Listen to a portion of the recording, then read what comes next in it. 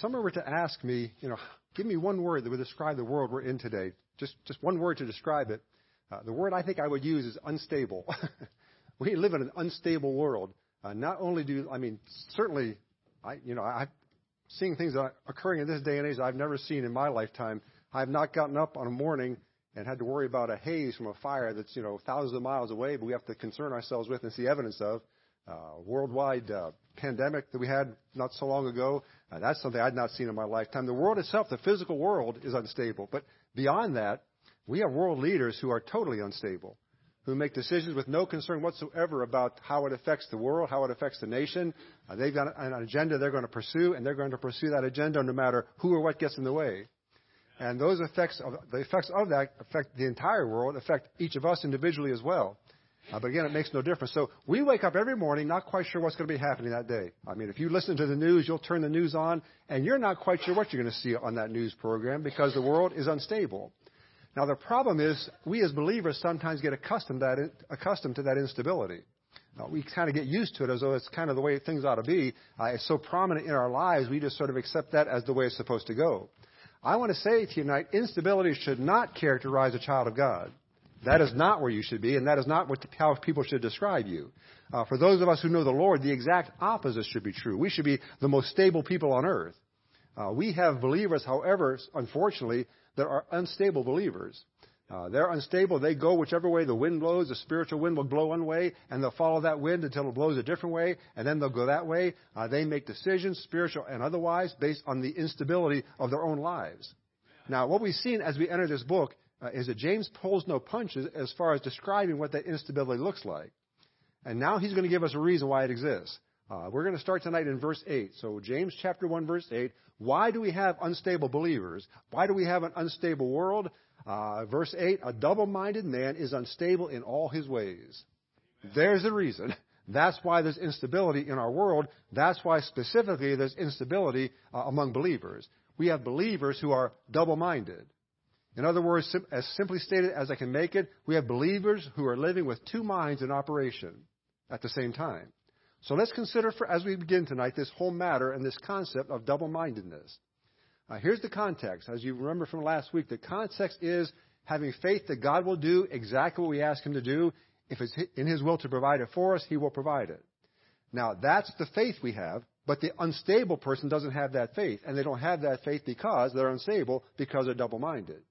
So think about a person that has two brains in their head. That's the best way to think about this double-minded thing. You've got two brains operating. One brain is focused on God. One brain is focused on doing what God wants them to do. And the other brain is focused on getting guidance from anywhere else. Typically some secular place, some other source of information that is not godly information. So any source that is not God is where the other brain goes. So with one brain, that person seeks God's will, prays to God, asks God for guidance on any particular matter they're dealing with. And then the other brain seeks whatever information they can find on whatever the concern is. But information, again, that is secular, outside the will of God, outside the Word of God, and outside of Christian principles, outside of the leading of the Holy Spirit. It's information from this other brain that seeks information from the latest experts or the latest trends. That's where it seeks information from. Or information that's based on financial principles or business models, something the world has come up with. So they seek God's guidance on one hand, and they seek guidance from any other secular source on the other hand. And that causes their life to look like a pinball game. They're just bouncing back and forth and up and down and all over the place, and rarely do they reach the goal, the spiritual goals they set, because they have two brains operating. Now, we've all got those two brains. The Scripture calls it the two natures, the old nature and the new nature. And the issue simply is, folks, and I'll make it as simple as I can because that's how I learn, as simply as I can say it, whichever brain we choose to listen to is a brain that's going to operate. Whatever brain we choose to have influence, that's the brain that's going to truly have influence over us. And if we allow both to be heard, if we try to listen to two brains at the same time, we become unstable and will not accomplish for the Lord what He has for us to accomplish. Now, I want you to see the main consequence of this, and the Bible gives it to us very clearly. Hold your hand there in James, if you would, and go back to the book of 1 Chronicles. Go to 1 Chronicles chapter 12. If you know of a believer, or if you find yourself at times listening to both those brains at the same time, here's what's going to happen as a result of that. 1 Chronicles chapter 12. And when you get there, look at verse 33. 1 Chronicles 12:33. It says there of Zebulun, such as went forth to battle, expert in war, with all instruments of war, 50,000, watch it now, which could keep rank, they were not of double heart. These are soldiers that he's describing in the tribe of Zebulun. And he describes two characteristics of these soldiers. First of all, they were experts in war. And secondly, they could keep rank. Now, experts in war simply means they knew their enemy, they understood how their enemy operated, and they understood the tools of war that God had given to them to stop the enemy before he advanced. To keep rank simply means that they were able to maintain order as they marched. It also means they were fully willing and able to follow the commands of the general who led them. And so they weren't scattered all over the battlefield, going off by themselves, kind of wandering through the battlefield as the war was going on. They were in a war, and they were keeping rank. They were staying in line like they were supposed to. Now, you're in a war tonight. You know that. You experience that every day. You're in a war. It's a spiritual war. And so we need to respond as a good soldier would respond. We need to know our enemy. We need to know the weapons that we are to use against that enemy. And we're to know how to use those weapons in the battle as it goes on. And secondly, we need to maintain order. March with God's army, follow the leadership of our general, Jesus Christ. A double-minded person, a person of double heart, will be unable to do that. They won't be able to pull it off. Because they've allowed themselves to be distracted by that other brain, that secular brain, that worldly brain, they will not have the ability to use the weapon or understand their enemy like they should. Because they've allowed that other brain to have influence over them, they'll be wandering all over the battlefield, out of step with their comrades, easily picked off by the enemy. And visually, in a representative kind of way, that's what I see a lot of the church doing. Just wandering all over the place. No rhyme, no reason, no direction, just wandering. And that's why we have so many problems in churches, why people have so many difficulties in church, why they go from church to church to church to church. They're just wandering. They're double-minded. They listen to two brains at the same time and can't pull it together. Now look back at James, if you would, and look at verse 8 again. Now notice what he says about this person who has this double mind. He says, a double-minded man is unstable in all his ways. He is unstable in everything that he does. No matter what they do, there's instability. To me, it's like having spiritual ADHD. That person cannot focus on one spiritual goal or one spiritual approach for any length of time, from this to this to this to this. And so spiritually speaking, that person is useless to the cause of Christ. If they can't maintain the goal and go toward and hang on until it's completed, they're not accomplishing anything for Jesus Christ. They will not do what God has designed for them to do. Now, what is the obvious antidote for this? How do we respond to this? How do we stop this from occurring? Well, we saw it last week. The way to stop it is to determine to listen to one voice. Just listen to one voice. Listen to God's voice and God's voice only. Seek guidance from God's Word. Seek guidance from the Spirit of God. Seek guidance from spiritually mature believers. And then allow experience and the testing that God puts us through to increase wisdom. And once God reveals His will to them, they'll accommodate that will by following through on it and not complicate it by seeking any guidance anywhere else. I will tell you, and again, this sounds odd, I suppose, there's just too much information out there. Folks have gotten so focused on all the information, they forgot the fact they only need one book. This is the only book you need. They've got every other book going on. All you need is this one book. And that's all the information that you need to do what God has called you to do. So those who are able to keep listening to that voice, they will keep rank, they will follow the general's orders, and that's the only orders they will follow. Now think about this. Think about a church that has believers in it that know exactly what the war is about and know exactly how to use the weapon. And think about believers who are able to keep rank. God's called them to a place, and they maintain where God has put them, and they follow through what God has called them to do, and don't get sidetracked on anything else. Can you imagine what a church like that would accomplish? That's why, again, I don't worry about how many people come to the church. That's not my concern. My concern is how many believers who are coming are dedicated to doing what God has called them to do. Because if we have 20 people that are totally dedicated, we'll do all that God needs for us to do. You don't need 100 people to do that. 20 will do it if you've got 20 people who are dedicated doing what God has called them to do. Even in churches that are good churches, they still have a minority of people doing the work. The majority of the people are wandering. They're just drifting from wherever to wherever.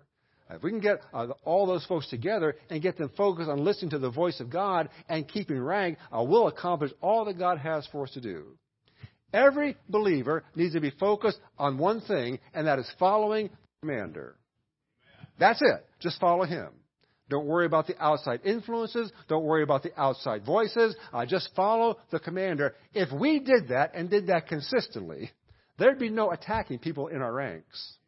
We wouldn't be shooting each other because we'd be listening to the commander. There'd be no concern about what somebody else needed and their needs being met over my needs being met. There'd be no concern about things not going the way that I think they ought to go or the way that I want them to go.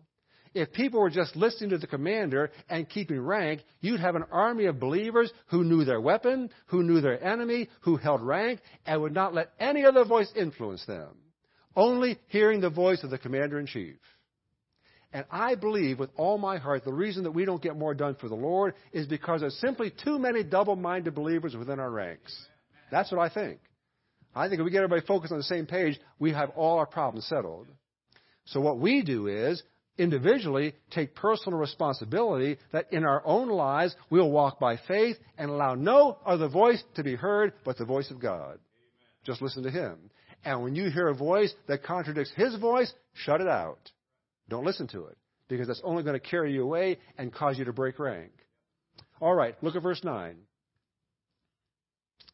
It says, "Let the brother of low degree rejoice in that he is exalted, but the rich in that he is made low, because as the flower of the grass he shall pass away.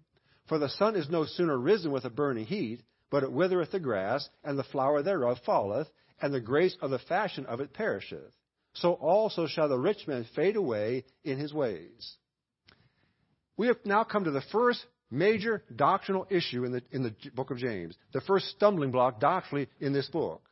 Now, we're going to look at the practical application of these verses in just a minute, but I want to look at the doctrinal application of it first. Because if we read those verses as they stand and don't spiritualize them and don't make them say what they don't say, here's what we find. The doctrine being presented here is poor people are exalted and rich people are put down. And to be even more specific, poor people go to heaven and rich people go to hell. That's basically what is being said here, and James says that in other places. Look at chapter 2, if you would. Look at verse 5.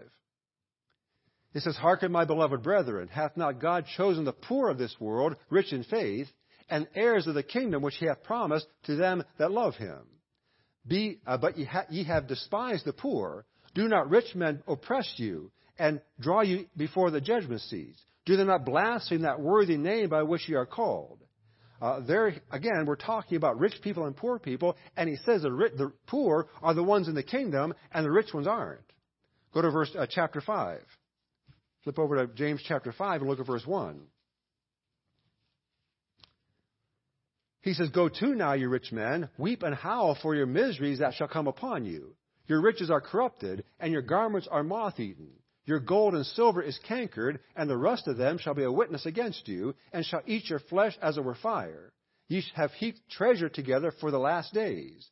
Behold, the hire of the laborers, who hath reaped down your fields, which is of you kept back by fraud, crieth. And the cries of them which have reaped are entered into the ears of the Lord of Sabaoth. Ye have lived in pleasure on the earth and been wanton. Ye have nourished your hearts as in the day of slaughter. Ye have condemned and killed the just, and he doth not resist you. The only thing those folks have done is gotten money. They're rich. And because they're rich, God has put all that on them as a result of that. I want you to go to Luke 16, if you would. Hold your hand there in James and go back to Luke 16. Because Jesus Christ presents the same sort of a thing in a story that he tells in Luke chapter 16. When you get there, we're not going to read the whole story tonight. You know the story. It's the story of the rich man and Lazarus. But I want you to look at verse 22. Luke chapter 16, verse 22. It says, "And it came to pass that the beggar died and was carried by the angels into Abraham's bosom. The rich man also died and was buried. And in hell he lift up his eyes, being in torments, and seeth Abraham afar off, and Lazarus in his bosom." Lazarus, the poor man, goes to Abraham's bosom, a paradise, heaven at that time, and the rich man goes to hell. Now, if you read that entire story, you're not going to find anywhere in that story of Lazarus accepting Jesus Christ as his Savior. You're going to not see the rich man rejecting Jesus Christ as his Savior. The fact is, Jesus Christ has not even died on the cross. There is no accepting or rejecting because there's nothing to accept or reject. The only reason applied in the difference as to where those two fellows go is one fellow is rich and one fellow is poor. And the rich man goes to hell and the poor man goes to Abraham's bosom. Now, all that to say this, that is not New Testament salvation. You can spiritualize that thing all you want to. You cannot find New Testament salvation in what I just read to you, both in the book of James and also in the book of Luke. Because the only reason applied in the difference is being rich or being poor. Now, we get insight into this from what Luke tells us and from what James tells us by looking at Ezekiel chapter 18. So now I'd like you to go back to the book of Ezekiel, if you would, and let's see if we can get some insight into what we're being told here by James and also by Jesus Christ. Ezekiel chapter 18, we'll just read a couple of verses there. Get to verse 10. Ezekiel chapter 18, look at verse 10 when you get there. Ezekiel 10:18 says this, "If he beget a son that is a robber, a shedder of blood, and that doeth alike to any one of these things, and that doeth not any of those duties, but even hath eaten upon the mountains, and defiled his neighbor's wife, watch it, hath oppressed the poor and needy, hath spoiled by violence, hath not restored the pledge, and hath not lifted up his eyes to idols, hath committed abomination, hath given forth upon usury, and hath taken increase, shall he then live? He shall not live. He hath done all these abominations. He shall surely die. His blood shall be upon him." So there is an eternal fate that's being designated there. He's not just talking about physical death. He's talking about eternal death there. And the way you get this eternal death, one of the ways is by oppressing the poor and needy. It says it right there in the verse. Prophetically, this passage in the book of Ezekiel is dealing with the time of the tribulation. Not our age, not the church age, the tribulation age, the age that comes after Jesus Christ takes us out. During that period of time, the law is back in place, and salvation is by faith and works, by keeping the law of God. And one of the ways to be condemned by God in the time of the tribulation, according to Ezekiel, is by oppressing the poor and the needy. That's what the rich man in Luke chapter 16 was doing to Lazarus. That's the same behavior James is describing in the verses in the book that we just read that address rich people. Go to Matthew chapter 25. Matthew chapter 25. You'll see this again in the teaching of Jesus Christ. Matthew chapter 25. When you get there, we'll look at verse 41. Matthew chapter 25, verse 41. This is Jesus Christ speaking now. "Then shall he say also unto them on the left hand, Depart from me, ye cursed, into everlasting fire, prepared for the devil and his angels. For I was an hungered, and ye gave me no meat. I was thirsty, and ye gave me no drink. I was a stranger, and ye took me not in. Naked, and ye clothed me not. Sick and in prison, and ye visited me not. Then shall they also answer him, saying, Lord, when saw we thee an hungered, or athirst, or a stranger, or naked, or sick, or in prison, and did not minister unto thee? Then shall he answer them, saying, Verily I say unto you, inasmuch as ye did it not to one of the least of these, ye did it not to me. And these shall go away into everlasting punishment, but the righteous into life eternal." Jesus Christ there is teaching tribulation doctrine. And the same idea comes through in what Jesus Christ is saying there. The oppression of those who are in need results in eternal damnation. And in each case, it is not the fact that they are rich that condemns them. It's the fact that they are rich and they oppress those that are poor that condemns them. So doctrinally, hear me now, doctrinally, the verses in James we just read, all those verses that we just read in James, the verses we read in the book of Luke, the verses we read in the book of Matthew, they all address the fate of the rich, and it's directed specifically toward those who live during the time of the tribulation. They're living under the law and are required to fulfill the law in order to get salvation. Now, we know that is not church age doctrine. How do I know that? I know that because never once did Paul say to you in any of the writings to any of the churches that your salvation is based on how you treat the poor. It's not in there. There are those who will tell you that. There are those out there with the social gospel who will tell you the way to get to heaven is by treating the poor right. That's true if you're living in the tribulation. It's not true now. There is no works involved in your salvation now. So that cannot be church age salvation, because that's not at all what Paul teaches. We also know this is not church age doctrine, because we'll go back to what we talked about 2 weeks ago. James is writing a book to the 12 tribes scattered abroad. He's writing to the Jews. He's writing to Jewish tribes. Therefore, he's writing to those under the law during the tribulation time. That's who he's writing to. Now, go back to James 1 again. And look at verse 9 through 11 again. I want you to look at verse 11.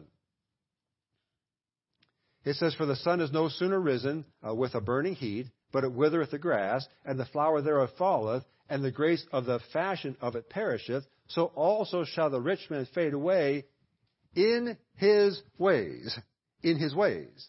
Eventually, that rich man, or that rich person, is burnt up, just like the grass and the flowers burn under the scorch of the sun, because of his ways, because of what he's doing, because of the oppression to the poor that he's putting out through his behavior. Those ones of low degree are exalted because they are the oppressed and not the oppressor. Please hear me. This is not for the church. This is not for you and I today. Don't let anybody tell you that we need to take care of the poor in order to get to heaven. There are churches teaching that. They'll teach it Sunday morning. They'll hear it. But that is not gospel. That is not the Word of God. That is mixing up doctrine with different dispensations, and by doing that, all sorts of difficulties result. Now, with that said, let's look at the practical application of this. Because what we do see in this, practically speaking, for those of us today, the lesson we learn is God places great value on humility. God places great value on humility. There are several things we want to be aware of in this regard. First of all, notice again, if you would, that James refers to, in verse 9, he refers to this person as the brother of low degree. Now, practically speaking, socioeconomic standing in this period of time has no effect on a person standing before God or their relationship to other believers. James is going to address this much more in chapter 3 when we get there. Every person in the body of Christ is a brother or a sister. All brothers are equal. All sisters are equal in this body, no matter what social position they hold. And that's got to be made clear to everybody who walks in these doors. Your religion is going to be shown by how you treat people that walk in here. We're going to see that a whole lot more in chapter 3. We treat every person as equal because in the body of Christ, we're all equal. There's no standing at all. Number 2, a person can be both a Christian and be rich. And I say that because there are those who believe that's not true. That if you have money, somehow you're sinning. If a person trusts Jesus Christ as Savior, that does not automatically mean that in order to be spiritual, they have to live the life of a pauper. There are those who teach that. That is not Bible. Just as being poor does not make a person spiritual, being rich does not make a person less spiritual. Again, in this age, spirituality is not assessed by what we have. It's assessed by what you do with what you have. That's how you assess spirituality. That's how you live out what God has called us to. Number 3, we learn from these 3 verses that the poor are to rejoice because their financial position here in no way affects the inheritance they're going to gain over there. It doesn't matter. A person may have very little here. That will all change someday when God rewards them who have been faithful to Him in their service. It will be awful to me to be poor here, do nothing at all with what God has given to a person, and wind up over there with nothing as well.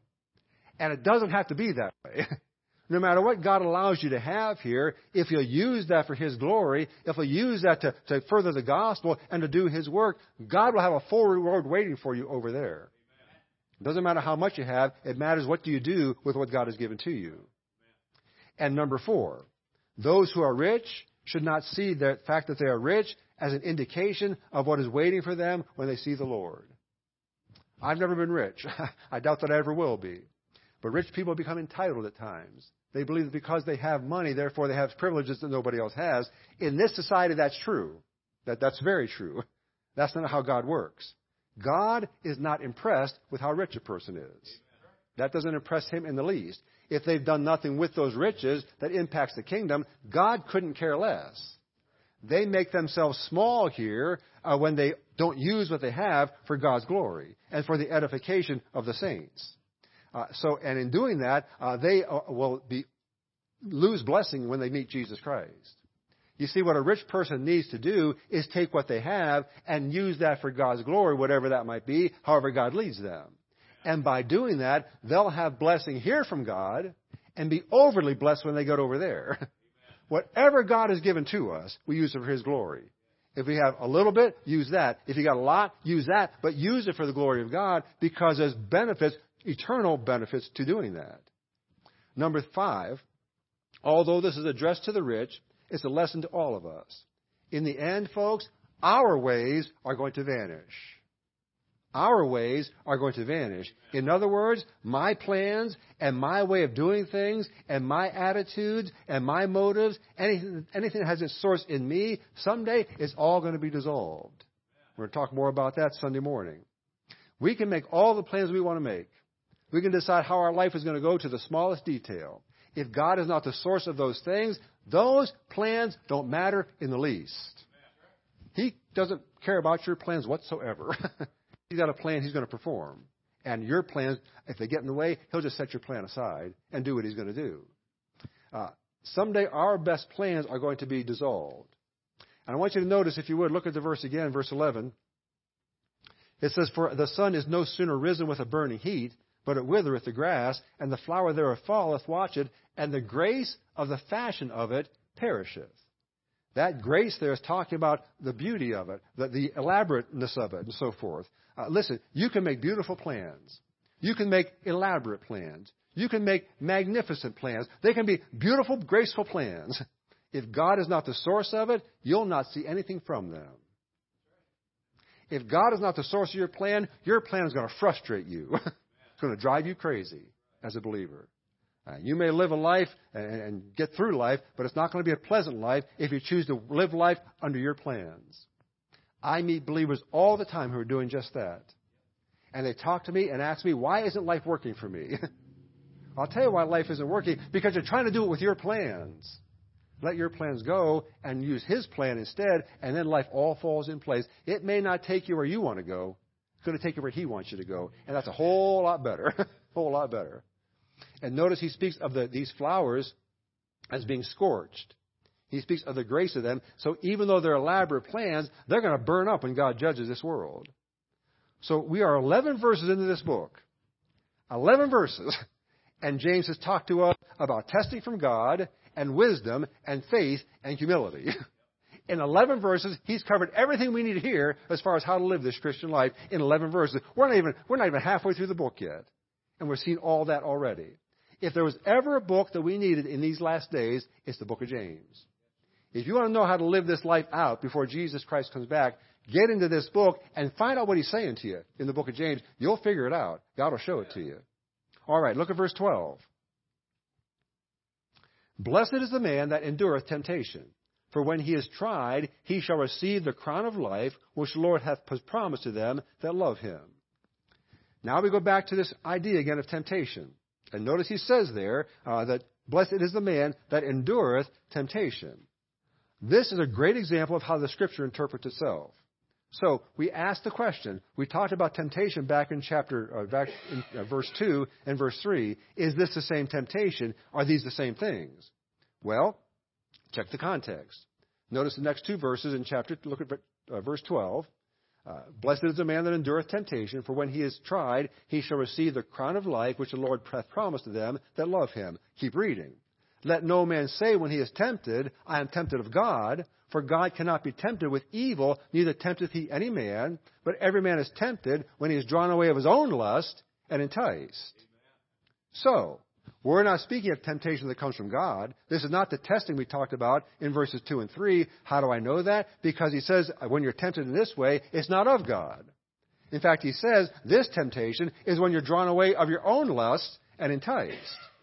So here we're talking now not of godly temptation, not of God's testing. We're talking here of temptation that has a source in the flesh, has a source in Satan using your flesh to tempt you.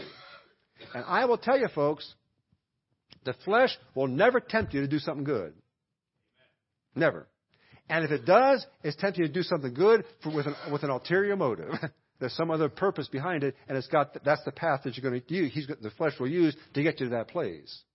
So we're talking about fleshly temptation here that is brought upon us by the devil using our flesh to tempt us. And notice this is a temptation that a believer is to endure. Endure. What that means is this temptation is going to come and it's going to hang around for a while. It's not going to go away quickly. And the longer you resist it, the longer it's going to take for that temptation to go, because if you fall into it, the temptation ends. But in this case, if you resist it, it's going to keep going a while.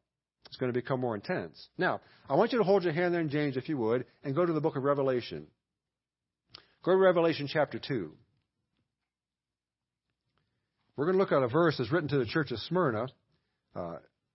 I'm praying about the possibility of doing a series on these 7 churches in Revelation after we get done with the book of James. If we do that, we'll go into great detail about what these churches are all about.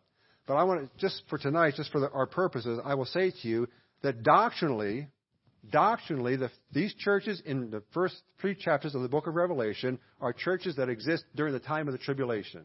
These are tribulation churches. They exist during that 7-year period of time. So that being the case, what God says of these churches doctrinally is doctrine for the tribulation time. It's not doctrine for the church.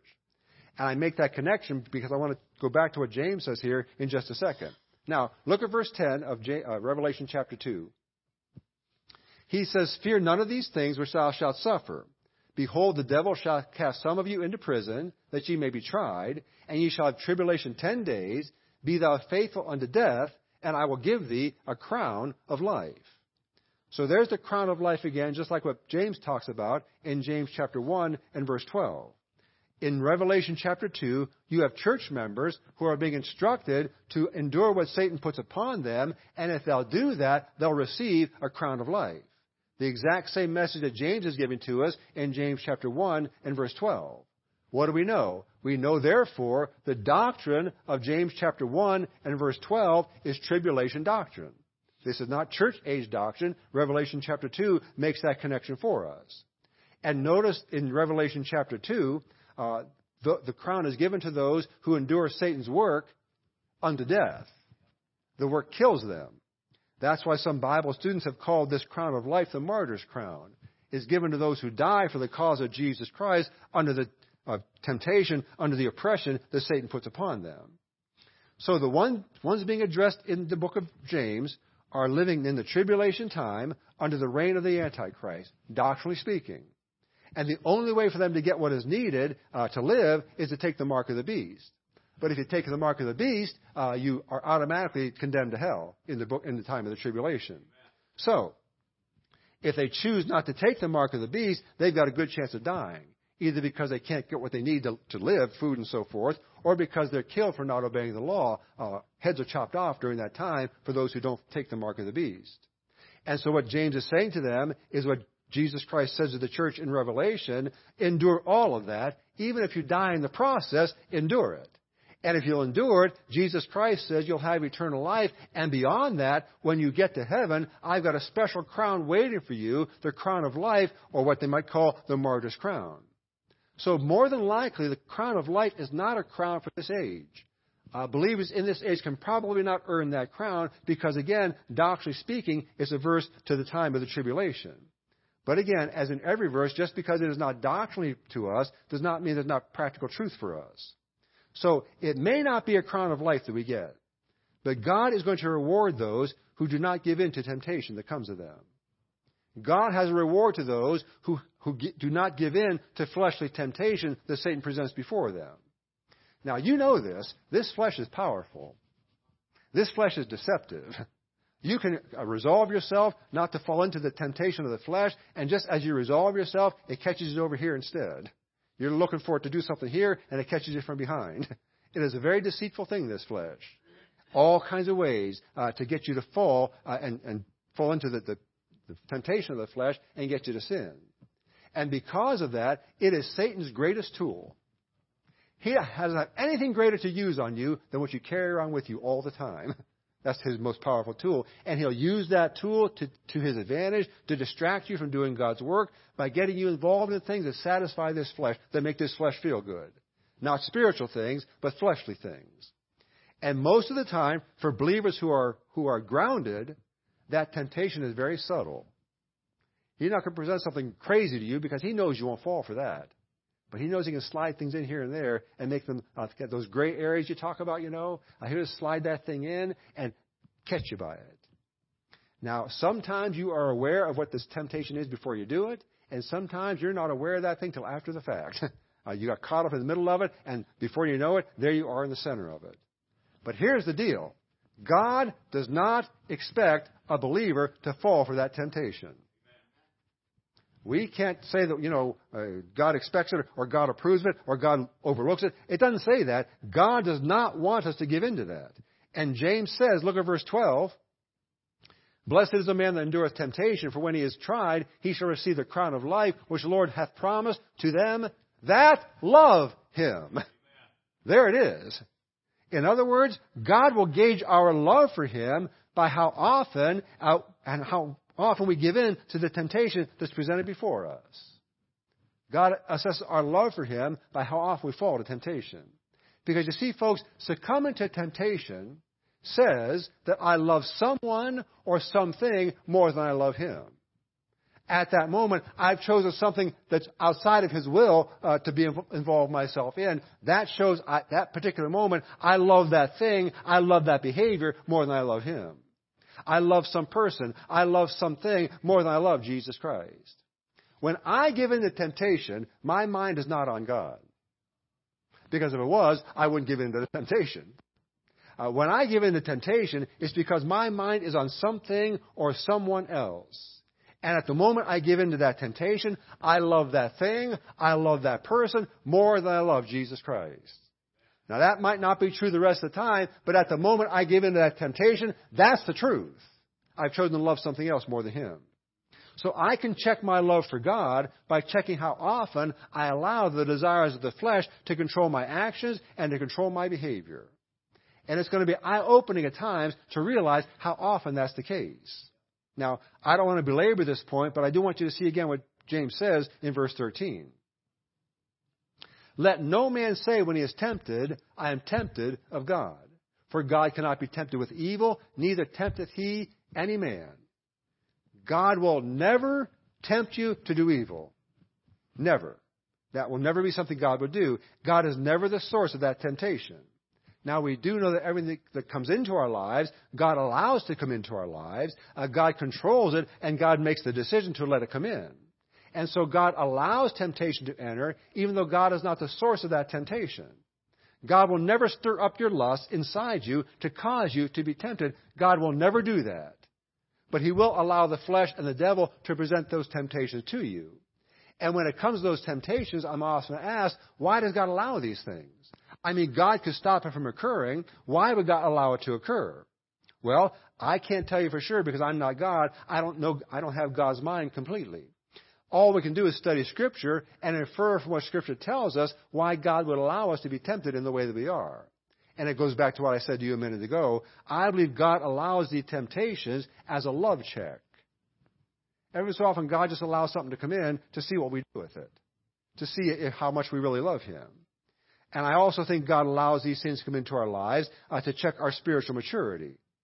Because you see, once we give into the temptation, we have the opportunity to mature ourselves by looking at what we've done and processing that choice and seeing what happened and how it happened and learning from that by putting safeguards up not to let it happen again. The reality is, and I know we're all human, so it's not always going to be the case, but the reality is the thing that tempts you should only tempt you one time if you fall to it. It's only be one time. Because once it happens, you should say to yourself, I saw what happened there. I saw how that occurred. I'm not going to let that happen again. I'm going to put something up to keep that from occurring the second time. So if you fall to temptation the second time by the same temptation, that is a lack of spiritual maturity. We've not done what we need to do to put the safeguards up, not to let it happen again. So in the temptation God allows, we are encouraged to assess our love for him and work on loving him more so that we don't give in to that temptation the next time it occurs. Now, I think that's probably why God lets it in. I'm not sure if that's the whole reason or not. Talk to him about it. He may give you other answers about that. But there's one other point I'd like to make about this matter of being tempted to sin. And here it is. The sin is not in the temptation. the sin is not in the temptation. There are those who will tell you that if you're tempted, you're sinning. That is simply not the case. Temptation is not the sin. We do not sin when we're tempted.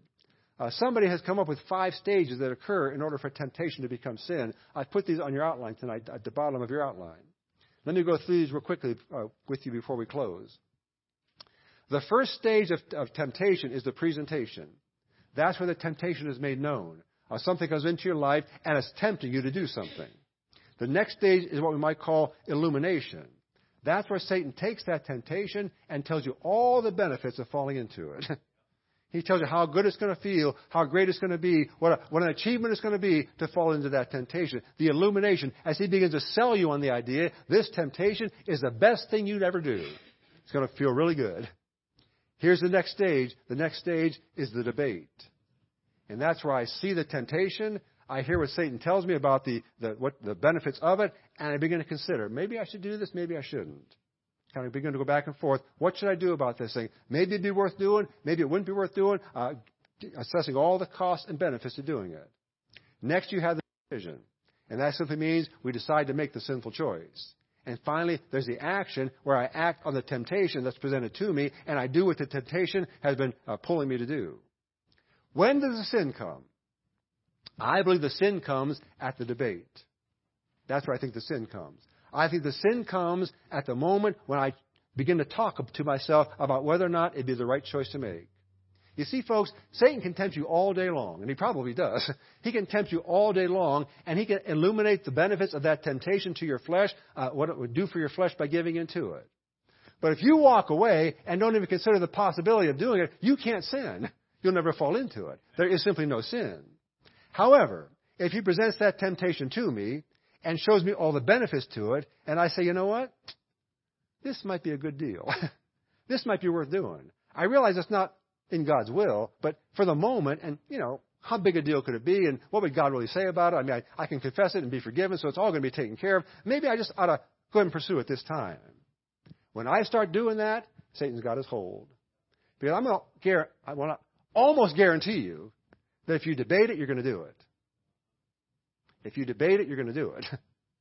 I can almost guarantee you that once you start thinking about it and considering it, Satan's going to begin to illuminate even more. Not only that, but here's something else that will be good. Here's another good part to it. Here's something else that will benefit. And on we go until finally, you know what you say? I'll give it a shot. It can't be that big of a deal. I'll do it. And we fall into the action, and the action then is falling into the temptation. Amen. So, the idea is once the temptation occurs, once that thing is illuminated to us, and then once I begin to give consideration to it, what the flesh is saying to me, at that moment I have allowed this lust to have its say, and by that choice, the sin has entered the picture. Now, of course, if I debate it and then turn away from it, I limit the extent of how that impact is going to have on me. But if I debate it, I open the door. It is very difficult to close a door to temptation once it's opened. So the next time, there's a crack. There's a better chance I'm going to do it the next time. That's why the debate is where the sin occurs, because I've opened that door and made it possible for further temptation down the road to be a likely result.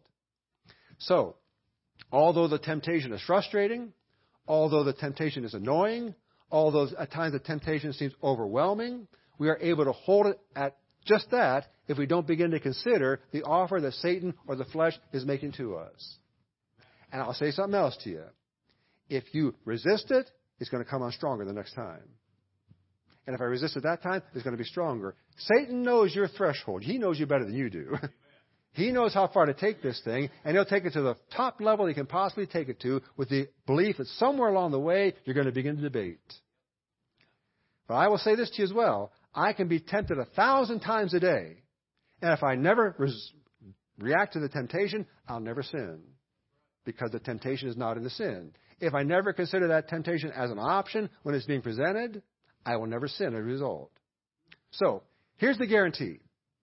I will make you a promise tonight. You ready? You're going to be tempted. Your flesh is going to tempt you. Satan is going to use your flesh to tempt you. You may be tempted right now while you're sitting here. You'll be tempted when you walk out the door. Sometime tonight, there's going to be some sort of temptation that's going to come. But the truth of that also is you never have to allow that to become sin if you never see that temptation as an option. Amen. I'm going to tell you, I know we make it difficult. Nancy Reagan said it. Just say no. Just say no. You can stop temptation in its tracks just by saying, no, I'm not going to do it. I'm not going to do it. It's just that easy. Now, I realize the battle is there, but that's the bottom line to it. And the best way for us to grow in our love for Jesus Christ, the best way to grow stronger in Him, is simply to say no to temptation. You'll build spiritual character. You'll build a spiritual resilience that will not fold when the next temptation comes. And if I will do that, that love that I have for Jesus Christ will begin to push out the love for anything else. And once I achieve that, I'll never fall into sinful temptation. So you know what you do tonight and from the days ahead? Work on your love for Jesus Christ. Get into that book and see how much He loved you. Think back on your life at how much God has done for you and how much He loves you. My goodness, tonight we heard praise after praise after praise after praise. You know what all those praises are, folks? Those are demonstrations of how much God loves you. That's what it is. Get a hold of that and get a hold of that love and make that the focus of your life. And if you'll do that, you'll never fall into temptation. It simply won't happen. All right, let's stand.